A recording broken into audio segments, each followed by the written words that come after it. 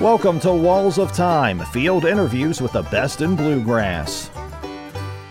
Today, on the second episode of Season 2 of the Walls of Time Bluegrass podcast, Daniel Mullins continues his conversation with Doyle Lawson, a legendary figure in bluegrass and a Bluegrass Music Hall of Fame member. They talk extensively about the formation of his legendary band, Doyle Lawson and Quicksilver, a band whose former members have included some of the biggest names in today's bluegrass scene. There are also some special moments that you may not expect as Doyle speaks about his personal life and demons he's battled. So let's get back on Doyle's bus at the Bluegrass in the Bluegrass Festival in Lexington, Kentucky for part 2 of this in-depth interview with Doyle Lawson on Season 2 of Walls of Time.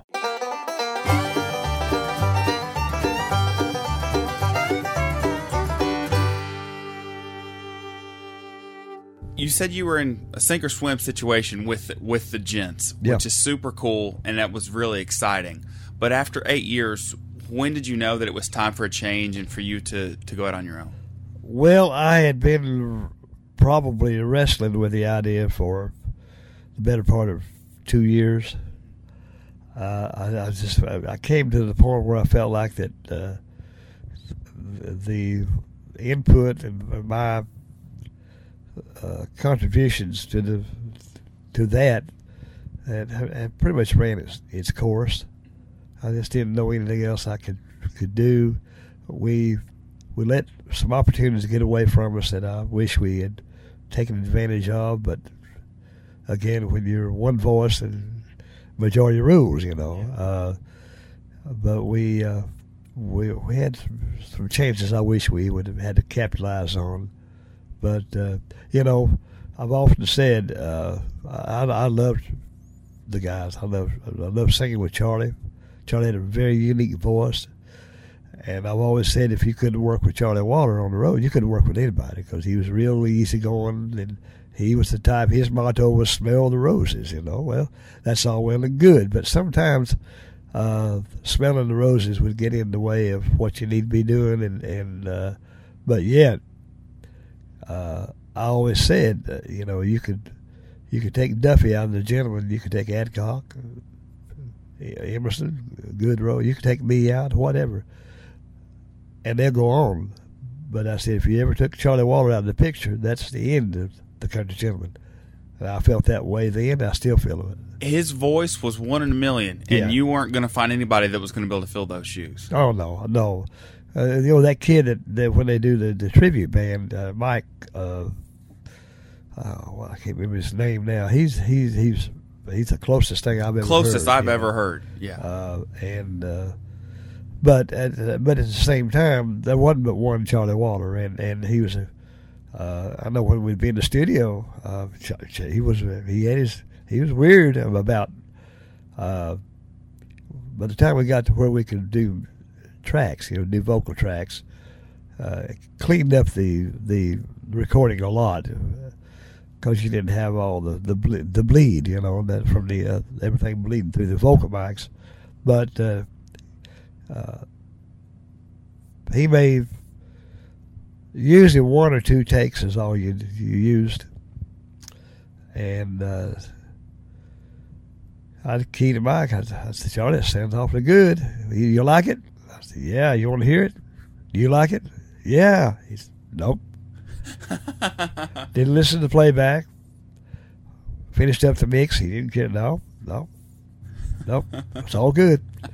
That's just the way he was, Yeah. And it was a good time. It was a good time for me. It did a lot for me in the advancement of my career. I loved picking with Jimmy. I dearly loved picking with Crow and the Gentlemen. But life, as you progress as a musician and an adult, your path in life takes you down the roads you never thought you'd ever go. I had no intentions, had no aspirations, and ever. All I wanted to do in my early days was just to be on stage playing with a good band and playing music and, obviously making money. But then as you get older, you begin to think, and I've often said that it was a good place to be, but and I liked it when we would come up with ideas and it went in my favor, but I said, I never did like that losing part. But 1 out of 1 is a lot better than 1 out of 4, right? Yeah. But when Emerson left, we kept the partnership at 3, and but it was a good time. I can look back and I don't have one regret of that. It gave me a guy told me, and I don't know. I don't think I've ever met Willie Nelson, but Willie's a very aware guy. I didn't thought. Well, he knew this guy that owned a club this guy that owned the club in Johnson City knew him. I was playing the down home one night, and he got on the phone. Willie was playing the auditorium in Johnson City. I was talking to him. He said, "Man, you need to come over here." He said, "I got a hot band here." And he told me who it was. He said, "Well, what did he leave the Country Gentleman for?" He said he was running the band there, Well, I wasn't. I was the music part, But with the Gentleman, we had Charlie did. He was the guy that the money guy. He collected the money. Yates handled the road duties, and I took care of the music. And if Yates said we got to leave at 1 o'clock, you needed to leave at 1 o'clock. He knew that, and so Charlie would pretty much his thing was, he'd collect the money and go to the bank first when we got back in and stuff like that. And he was happy that I would do the music. He loved it, And in picking out the material, I'd always listen to. It wasn't when I listened to a song. My first thought was, now how would Charlie sing? How would he sound doing this song here? Is this going to be right for him? And if he didn't like a song, he said, "No, that's just not for me." Well, cast it aside. That took us forever. I played him Casey's Last Ride. I'll bet you 2 years before he heard it again. And the only thing, I made a mistake. I played it by an artist who probably didn't have the best cut, or I don't know. But then he heard John Denver's cut, and he fell in love. I said, "Charlie, I played you that thing 2 years ago." "Well, I won't record it," he said. Anyway, but it was a joy, though. I had a good time. When you decided to form Quicksilver, 40-ish years ago, yeah, how did you come up with the configuration of that original band? About a year or so before all this came down, Dick Freeland asked me to co-produce an album that he was doing on a group called Southbound, and he wanted me to do one side of the album, and Eddie Adcock was going to do the other side.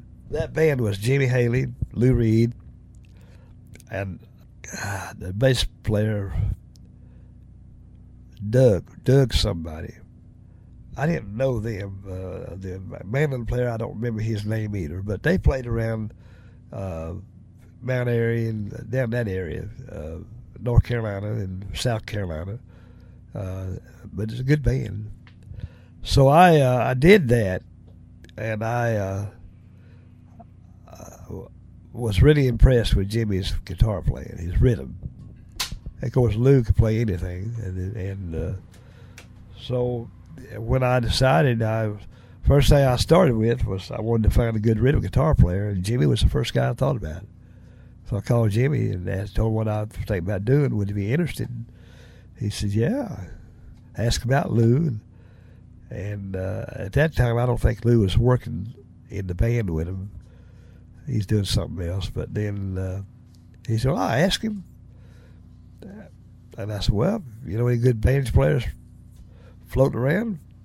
Man, Jerry Balkin had been picking some with us since Boone Creek disbanded. So they can't have broken up more than just a couple months before this, long, right? Yeah. And so one phone call that they all came up, and we picked a little bit, and then decided we'd get together again And the second time, that's when the magic happened. It just all of a sudden it started coming together, you know. And, so that's how it all came about. What were some things that you looked for when you formed Quicksilver to make sure that your guys' sound was different than everyone else? What were ways that you intentionally made your sound unique? Well, one, I guess the biggest thing that I had in mind, I told them, I said, I don't want to be a one-dimensional band. I don't want to be where we can't step away and do something else, because that's not what we do. I said, if we want to play contemporary music, let's do it. If we want to play hard driving bluegrass, let's do it. Whatever, you know. I said, but the one thing I really do want, I said, I want to have a quartet like my dad had. And that's about the only thing I've had in mind, you know. But in the early days, we would do all kinds of stuff, you know. Even we'd do a little swing number. I don't remember what it was, but me and Lou and Terry would play triple fiddles, and Jimmy played guitar. And I don't remember what the song was now, but we would do, rather than playing 3-part harmony, the middle part we'd all just, it was like a Dixieland thing. Everybody would improvise, you know, and it was fun. People liked it. Some of the stuff we tried didn't quite work, so I just put it aside, you know. That's pretty much the way we went into it. Now, I realized probably another thing that I thought about was the fact that with J.D. and the gentleman, I pretty much, my reputation was established more or less as a tenor singer and a mandolin player, not as a banjo player. Although some people remembered seeing me with Jimmy. But then the second time I worked for Jimmy, I played mandolin and sang tenor, you know. Yeah, that was around 69-ish, just for a few months? For a few months, yeah. And so I figured one way to break the connection or a sense of comparison would be to put my vocals someplace else.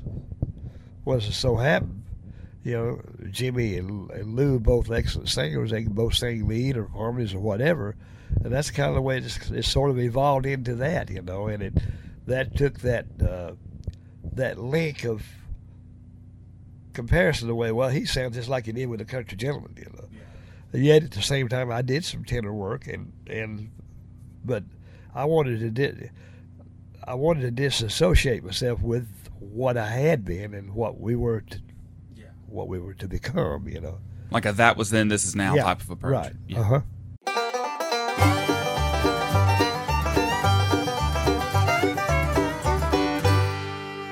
Women love men who care about their hair, and nothing makes a man's hair look better than Samson's Hair Care. Hi, I'm Santana Bell, and let me tell you, Daniel Mullins' hair was a mess before he started using Samson's. Trust me, I'm his girlfriend, but Samson's has made a world of difference. It holds all day. Even after a day of riding roller coasters, his hair still looked great. I couldn't believe it. But even with the all-day hold, I could still easily run my fingers through his hair without it feeling stiff or greasy. But the best part is the smell. It's not overpowering, but it gives off a distinctive, pleasant aroma that lasts all day. Honestly, a man could stop wearing cologne as long as he wore Samson's.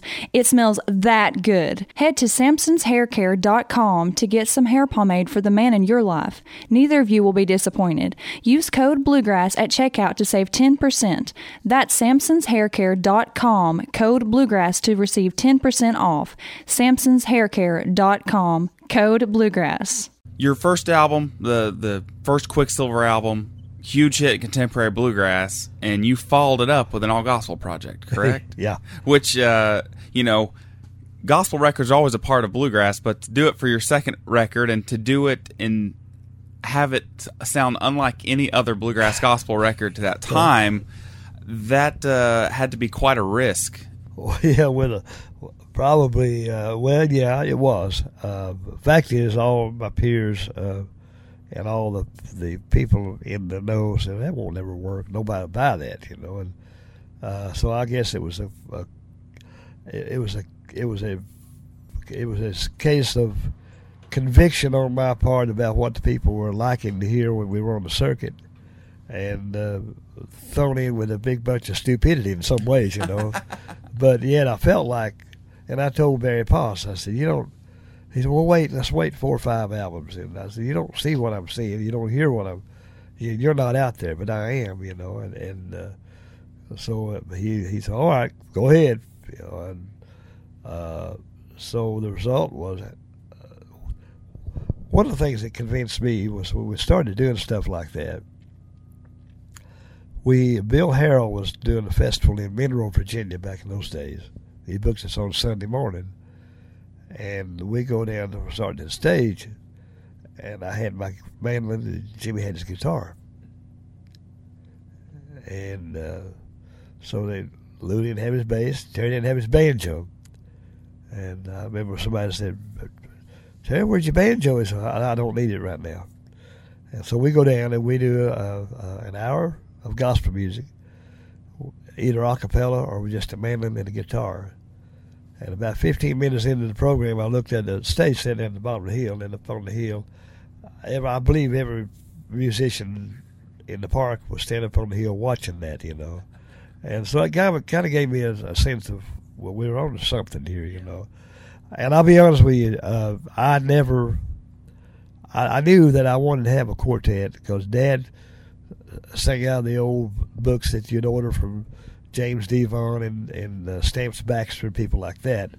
I like that kind of singing. And so I borrowed heavily on that type of quartet singing. Which was so unique because before the Rock My Soul album, the primary a cappella in bluegrass, which was very minimal, was Stanley style a cappella, which is way different than what you were wanting to do. Oh, yes. Like night and day different. Yeah. Well, the Stanleys were more on towards the primitive Baptist. More primitive Baptist, yeah. Yeah. George Yonts was the bass singer for the Cathedral Quartet for many, many years, and he told me one time when I was at the Quartet convention, he said, well, Doyle, he said, we sing out of the same book. We just do it a different style. Absolutely. And he was right. Yeah, you know? yeah, absolutely. But anyway, so I recorded that album, and I wasn't there to hear it, but somebody told me later on that at WAMU, I believe it was, they had a 4-hour Sunday morning show called Stained Glass Bluegrass. And the guy said, we got a new gospel album. Let's see what it sounds like. And I'm told that he played the first side and just flipped it over and played the second side and then broke and said, I think we need to hear that again, and played the whole album again. You know? So, when I heard that, that was what was told to me. But I thought, if that's the case, and because I'll be honest with you, I was a little apprehensive, but my thought was, as much as I love the gospel music like that, surely somebody would like it. And I would look at the crowd and when we were doing things, you know, and a lot of stuff that we recorded they hadn't heard yet, but what we were doing, they loved it, you know. And so I thought, well, surely if somebody will like that as much as I love it. But I never ever thought that it would be to the degree of acceptance that it came to be. And I opened up the album with On the Sea of Life, which quickly became the mainstay of all the gospel songs I've ever recorded. That's still probably the most popular one. Yeah. With those two albums, those first two, you quickly established yourself as a leader in both bluegrass and gospel music, which is it almost seems like contradictory, you know. Not that it is, but usually someone is really good at one or the other, yeah. And you are without question a leader in both. How do you balance that line? How do you balance your traditional bluegrass fans and your gospel fans as well? Well, you probably one way is you try to, when people are talking to you, listen to what they're saying, and for instance, the last gospel album was The Burden Bearer, had 20 songs on it. The reason for that was I heard more than just a few times. Well, you don't do as many a cappella recordings as you used to. Well, so I said, okay. I called a record company. I said, I want to do a 20-song album. Well, they don't like that. I mean, sometimes because you get into the mechanicals and the royalties and all that. It's but Mountain Home, I recorded for them for 15 years, and they would pretty much just had the green light. They go along with about everything I wanted to do, and for that I'm grateful, So I did 10 acapellas and 10 with music, except I didn't want to. Because you can't do like the LPs, you can do all one side, but I thought, well, I'll mix them. Well, now you take 20 songs, and you're trying to get that thing to flow, using acapella and instrumentation, and you're trying to make it cohesive and flow, and not drag and be dead in spots or whatever. Yeah. It took me forever to sequence that thing. I bet it did. You wouldn't believe how many times I worked. Tempos and intensities and keys and everything. Yeah. It was a job, But that was another thing that I always paid attention to was the sequence of a recording. How they flow. You could take a great album and kill it with the sequence. Absolutely. It has to flow, and I always paid attention to that. Never used a filler song. I can use that for a filler. I despise that term, filler. If the song is not good as the others are, in your mind and in your heart, then you're doing yourself a disservice, and also the people that are going to buy that recording. Try to get the best song. Put the best material that you got at that time that you think you have, and put it out there. Don't use fillers. That's a cop out. That's cheating. Yeah. For me, anyway. Exactly. As a band leader for 40 years, how have you always been able to maintain a consistent Quicksilver sound while still not being afraid to adapt, whether that's to the talent in your band, adapt to always reinventing yourself and remaining, current with the times? How do you do that? How do you adapt while still maintaining that level of consistency? Well, I don't change for them. They change for me.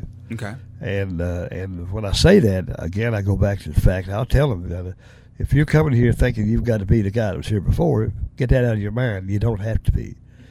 But they have to adapt to the material that was here prior to them getting here. Yeah. And learn that style, adapt to the way that the song was performed.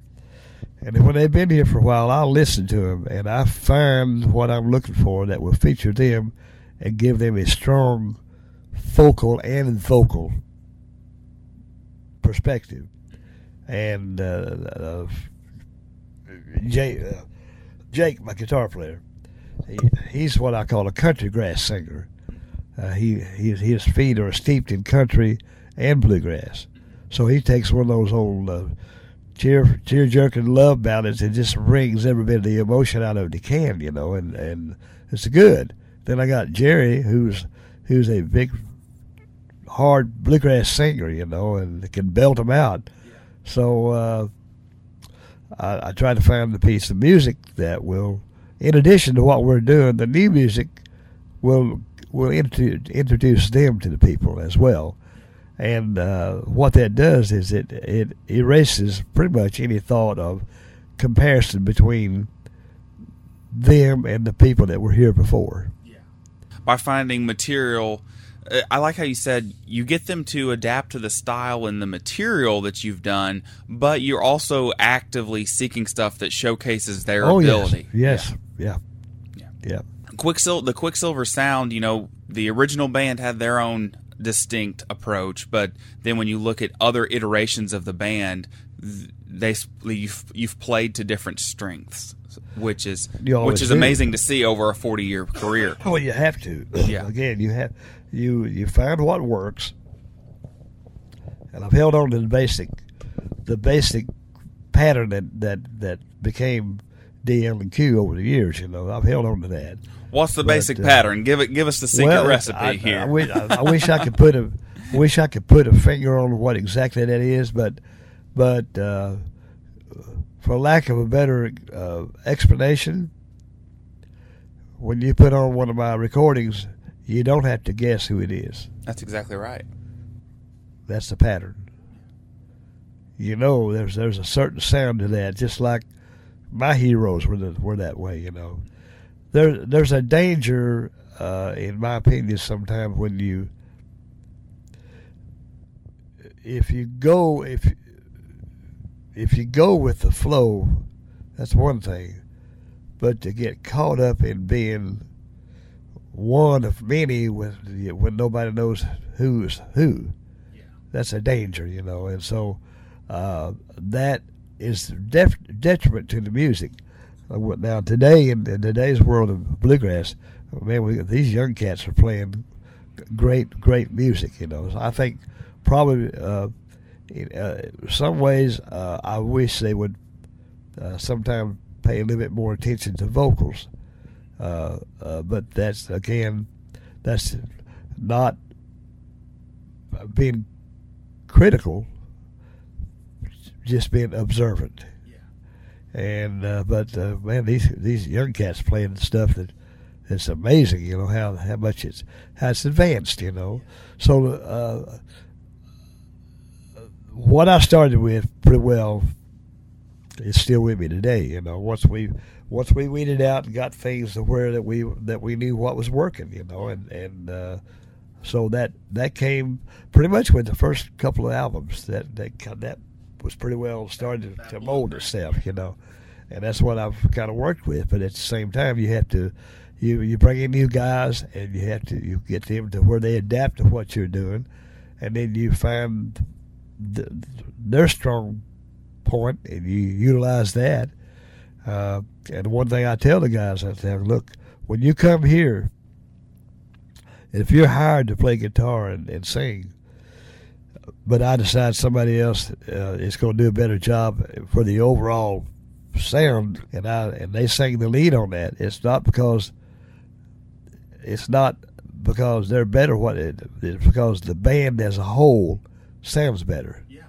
So when you come here, if you're willing to do whatever, if I want you to sing the low tenor or the baritone or whatever, or the tenor, whatever, be prepared to do that. Well, and that's one thing too. When you look at your storied career as a band leader, you've not been afraid to have people change parts or even change instruments if it's what's best for the material or for the sound or for the absolutely. band. Yeah, it should be. Yeah, you should do that. And so people, you have.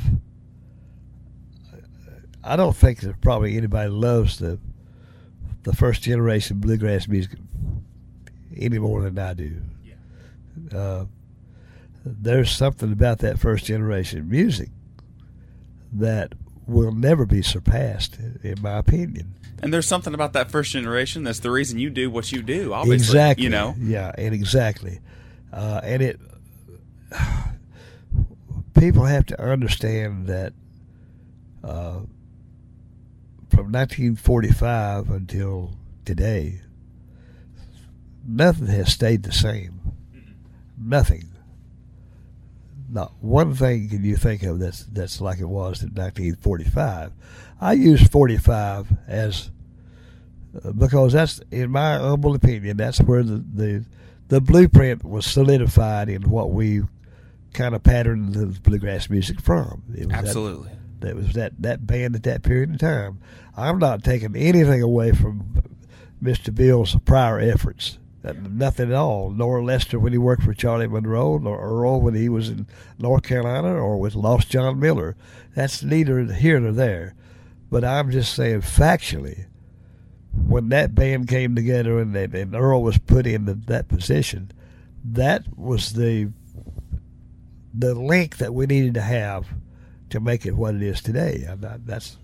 So you just like you spoke about chemistry earlier, the chemistry with, how you said chemistry with Jimmy and JD and Paul. Yeah. That was a spark, just like the chemistry with those first five with Monroe and Flat and Scruggs and Chubby and Cedric was unique. Yeah, it was, and but all those guys, they were all doing the music that Monroe was a star on the Grand Ole Opry, and people debate all the time about who the justifiable father is. Well, it's really not. I don't think that's even word of discussion. After all, he was the star of the Opry. Now that does, in my mind's eye, that doesn't take one thing away from Lester and Earl in their abilities, or Chubby, and Howard Watts, Cedric. I'm not taking anything away from their abilities nor their contributions to the music at all. But the fact is that Monroe was the star of the Grand Ole Opry. He had the platform. He had the platform and the vehicle to get it done, and the vision, and he had a stroke of luck when Earl Scruggs came to Nashville. Yeah. You got to give it where it is. You know? But to discuss the debate, I don't think it's necessary, but because of the music, that was so magic, and then of course in '46, you had Ralph and Carter starting to get more serious about the music. Ralph was playing with a thumb and one finger at the time, though, because the thumb and two fingers, man, that was revolutionary, Nobody could figure that out, really, like Earl was doing it for a while, But to the credit of Dr. Ralph, he didn't try to play like Earl. He played like Ralph.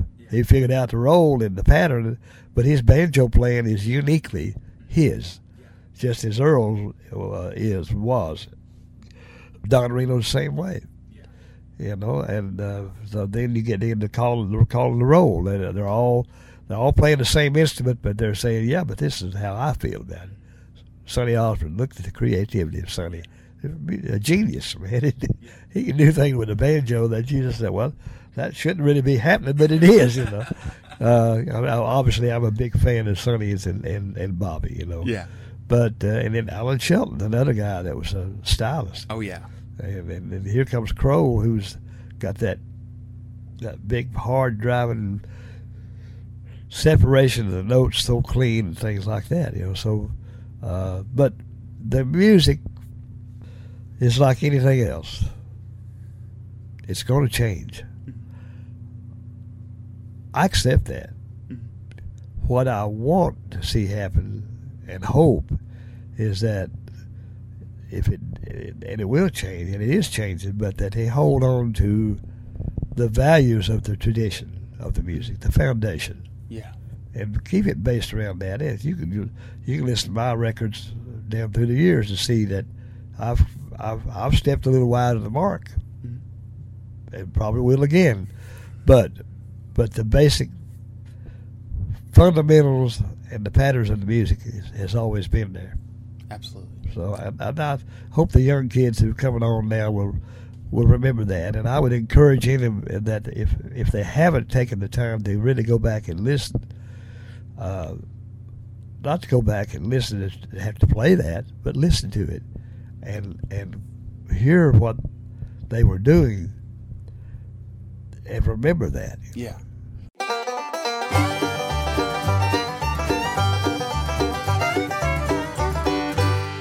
As we look ahead to 2020, there's one place you need to go to make sure you maximize your time and your potential. BestSelf.co. Best Self Co. provides all sorts of productivity tools to help you get the most out of your day and your year. Right now in my office, I'm looking at a wall calendar from Best Self Co. that I've used all year long, and it's a great way to see where you've been and where you're going. And you know that I've got a 2021 in the wings, ready to go for when the ball drops on New Year's Eve. Get the Best Self Planner, brand new 6-month productivity tool to help you break down your months and your weeks and get the most out of your time. They also have a Best Self Journal that you've heard Santana talk about. It's made in 13-week increments, perfect for the college student or someone that's just looking to achieve more on the clock and off the clock. Check out the Best Self Journal, Best Self Planner, their wall calendar, their weekly action plans that I use at the beginning of the week to make sure I have all of my to-do lists in check. They have project action guides and so much more.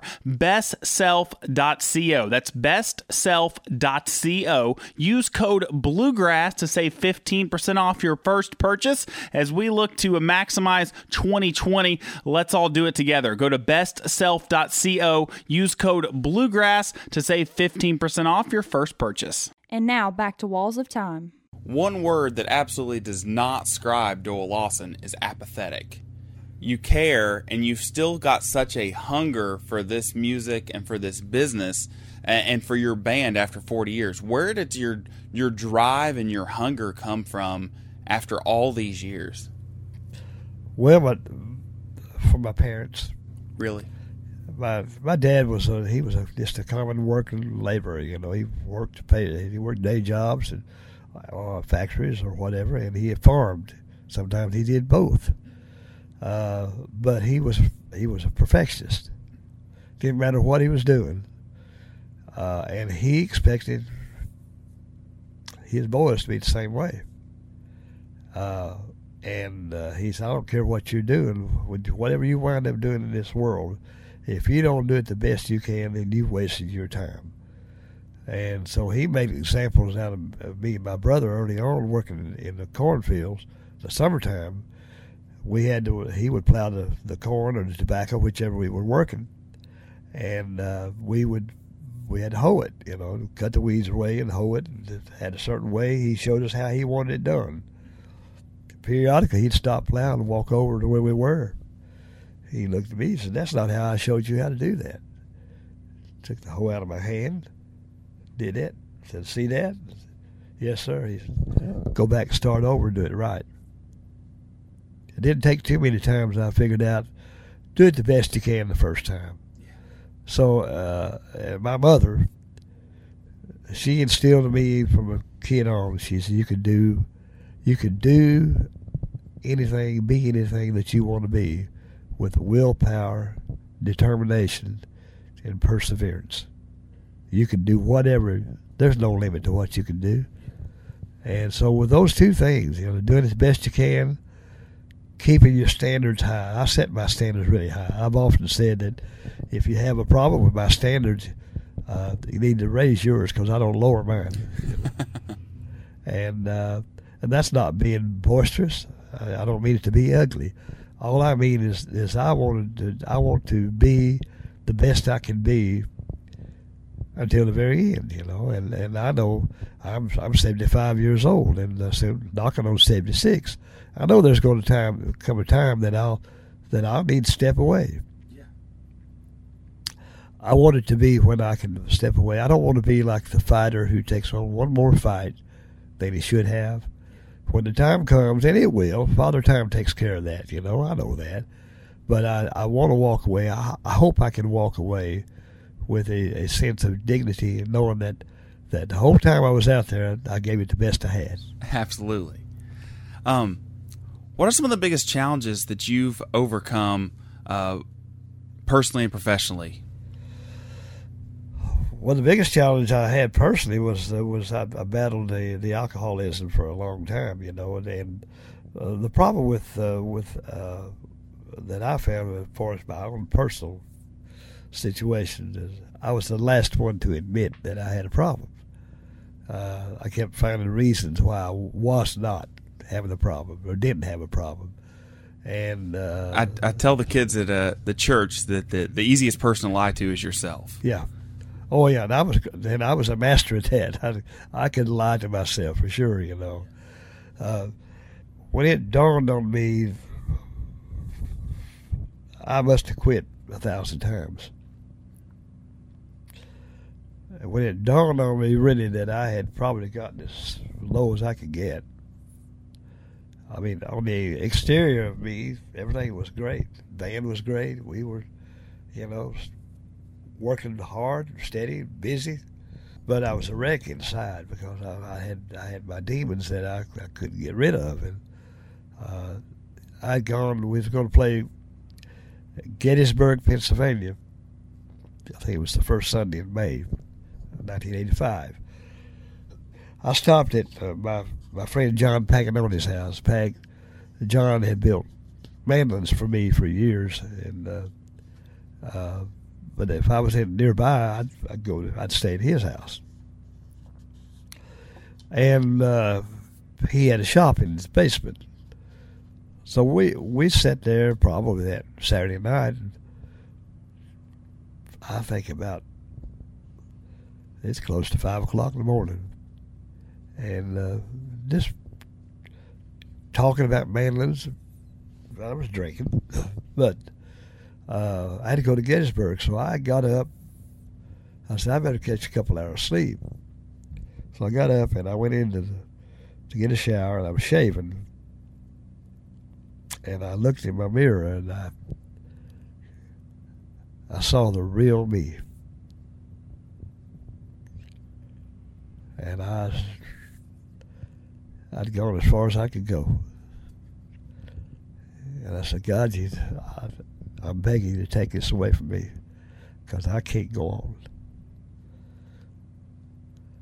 That day, I gave up the alcohol and the cigarettes, and I went to Gettysburg, and a fellow brought me a fifth of Johnny Walker Red. I had introduced him to somebody. He had some kind of a particular kind of a rare instrument. I forgot what they called it, but I introduced him to David Holt, I believe it was. But anyway, he said that was a thank you gift. And I said, well, I appreciate it, but I can tell you right now, I'll never drink it. But I took it as, but that I never craved it. It was gone. That was in 1985. This is 2020. In 2002, I had quadruple bypass, and one of the things my cardiologist recommended for me to do, he said, I would like for you to drink a glass of 4 to 6 ounces of Merlot red wine in the evening. And so the red flag, I said, now, Doc, I'm a recovering alcoholic. Well, no, he said, I do. But he said, listen, he said, I prescribed you these little pills that you're taking. And you take them like you're supposed to. So I'm prescribing that. Take it like you're supposed to. I said, I don't know. I'll try. It probably took me a month or two. But my focus was to, okay, if that's good for my cardiovascular, I want to do that. But I still wanted to work, and so I went to the package store and I said, I want some wine, but I don't want it to taste good. And he went, he pointed his chest, rubbed his chest. He said, Freddie Hart, you caught it? I said, yeah. He said, my wife does the same thing. So he said, now this is the best. He said, Merlot does what it's supposed to do. So I went home and I tried it. Now, I don't drink it every day, but I usually prefer, if I sit down to a meal, I'll have 4 to 6 ounces of glass of Merlot. I have one, and that's it. But I can tell you this much. I know one thing. If I popped the lid on a can of beer, it'd be over. That was my vice. I was smart enough to know that God delivered me from that. A lot of that's up to me to stay delivered, though. And I know that if I went back and did that, I couldn't drink one. So I just don't do it. I like me the way I am now a whole lot better than I liked the way I was then. Yeah. How has how does your faith impact the work you do, both professionally and your personal life? You've touched on it a little bit. It's all based on your faith. You know, the Bible says, by grace, in Ephesians 2:8, by grace through faith, we're saved, not by works, lest any man should boast. My faith is what gets me through a lot of rough spots in my professional life and my personal life, you know. And I know that my faith in God has carried me through a lot of places and will continue to do so. I know that everything that I've ever needed in due time has been provided, with the understanding and the knowledge that God doesn't work on our time. It's His time. And we have to wait. The Bible says, be still and wait upon the Lord. For us weak mortals here, that's the hardest thing in the world to do, is to be patient sometimes, you know. But faith carries me through. It's what I hold on. It's my anchor, because I know that in time, we don't live in a perfect world. We can't expect to go through this world with no problems. Yeah. If this was a perfect world, nobody would want to go to heaven. Yeah, exactly. Yeah. So, but my faith is a daily part of me, and knowing that I'm weak and I'm failing miserably in so many ways, He still loves me, and He knows that I hold on to Him. In my darkest hours, I hold on to Him.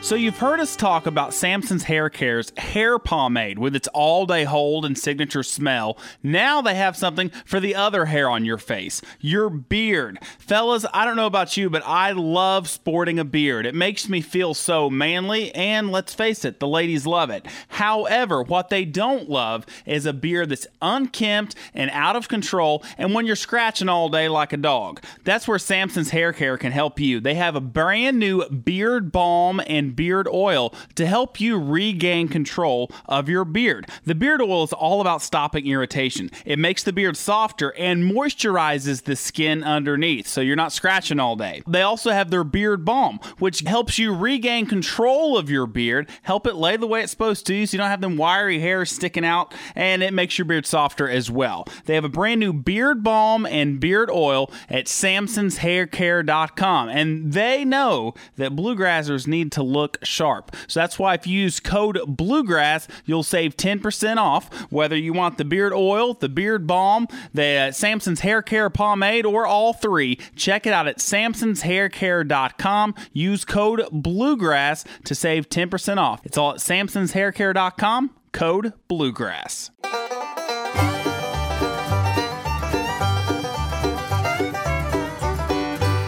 Part 2 of our conversation with Bluegrass Music Hall of Famer Doyle Lawson on the Walls of Time Bluegrass podcast.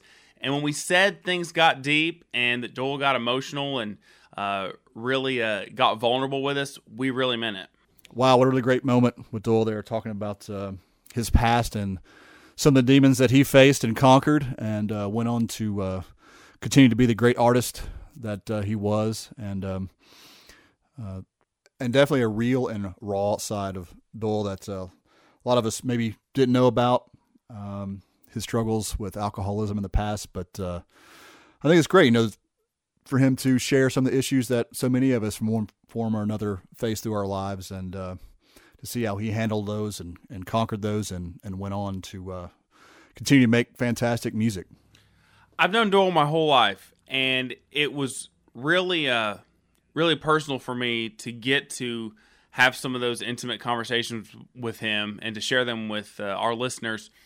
I think it is a great reminder that even people that we look up to have overcome adversity and challenges in their life. And whether it's someone out there that's maybe listening as a young musician, or just, if you're just a fan and just a person, to know that we all have things that we have to overcome. No one has it all figured out. No one's perfect. And by sharing how we overcome adversity is one way that we can grow stronger and that we can help one another out.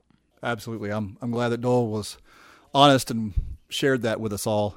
I've been around Doyle a little bit, his work over the Mountain Home label through the years, and I'll tell you, the guy has stories. We could do, and we probably should figure out a way to get back with him and do. We could do more, a whole Doyle season if we wanted to. Yeah, I mean, the guy just do stories of the different things he's seen, done, adventures he's had. He's got a great story about being late for his wedding and with his driving through town trying to find the church with his best men at the time, Keith Whitley. That alone is worth a podcast episode. But yeah, Doyle's got great stories, and it was just great to hear his entire journey between these two episodes, from his beginnings in Tennessee all the way through basically his Hall of Fame induction and where he is now. So great stuff there from Doyle. I was glad to talk to Doyle. One thing I've always been impressed with Doyle and Quicksilver, and we touched on it in the episode, is Doyle never phones it in. You would think that after this many years that I don't know, still hasn't lost his spark. He's still excited to go on stage and to make music and to always continually reinvent himself. And it's inspiring to me, and should be inspiring to anybody, whether you're a musician or not, to see someone that still is that passionate about what they do and making it the best they can. Yeah, the one thing, all the folks that have been through Doyle's group, played in his band, and if you talk to Doyle after a show, one thing they'll all say is he's pro, and he will stand there in the merch line and talk to every single fan until the last one leaves. He's that personable, he's that accessible, he's that real, and true professional. And so glad we could kick off this season going back through and talking with him and going through the entire timeline of his career. Thanks so much, Daniel, for grabbing Doyle for this interview, and so glad it was the two kickoff episodes. Not to get too off in the weeds, not to digress, but you mentioned how he always takes time for his fans and is so accessible. We always talk about that's one thing that's special about bluegrass, and showing the courtesy to a fan and taking a little bit of time for them can make a huge difference. Because there's a guy that we all love that he was telling me one time, he was 4 or 5 years old, and he was really shy. And he went, I can't remember if he said he went with his dad or grandpa to see The Country Gentleman when Doyle Lawson was in the group. And they get to the record table after the show, and the gentleman that brought him, I can't remember if it was some sort of family member, said, this is so-and-so. He's trying to learn how to play the mandolin. And Doyle said, "You're trying to learn how to play the mandolin, son?" And the little kid kind of was a little sheepish and kind of shook his head, yeah. And Doyle said, "Well, you need to play a real mandolin." And took the mandolin off. Doyle took the mandolin off of his neck and put it on this little kid's shoulder. Said, "Here, hit a couple chords on that." And made the kid's day, and he wanted to be that much better. That little kid was Dan Tyminski. So oh, wow. The taking a little bit of time, especially for a kid, but for anybody that whose life has been touched by your music, can always make a difference, and you never know how big that difference can be. It was so great to have Doyle on the podcast, especially to kick off season 2. Be sure to listen and subscribe to the podcast on Apple Podcasts, Spotify, Google Podcasts, Stitcher. You can listen at our website, wallsoftimepodcast.com. That's where you can also pick up your official Walls of Time podcast t-shirts. Yes, big, bright yellow t-shirts with a design by Maggie Rainwater. Looks really good. And also check all our social media platforms out as well. Facebook at Walls of Time, and Instagram, Walls of Time, and Walls of Time Pod on Twitter. Next week, we're sitting down with one of the coolest cats in bluegrass music, period, Dudley Connell. Yeah, Dudley Connell, of course, of the famed Johnson Mountain Boys and Seldom Seen, and really great upbeat interview. I love Dudley, and I think if you're new to bluegrass and just listening to this podcast and getting familiar with some of these artists, you're going to come away from the interview with Dudley being one of your favorites. And if you're a big bluegrass fan, of course, I'm sure you're all excited about hearing Daniel's interview with him. He's such a fun personality, always has so much charisma on stage, and he yet really shines through in this interview I recorded with him backstage at Sam Jam. And it's personal for me. Of course, everyone knows Dudley Connell was a member of the band Longview, and my dad played banjo in Longview for the first 3 records. So I was around Dudley a lot as a kid, so it's always super fun to get to hang out with Dudley and Sally. And I even have a picture of Longview at my desk, so I'm looking at it right now. So we will visit with Dudley next week on the Walls of Time Bluegrass podcast. Be sure to listen and subscribe. Thank you for joining us. Thanks, everybody. Walls of Time Bluegrass Podcast is produced by Ty Gilpin and Daniel Mullins, edited by Daniel Mullins, and is a production of Blue Poncho Media. Visit wallsoftimepodcast.com for more information.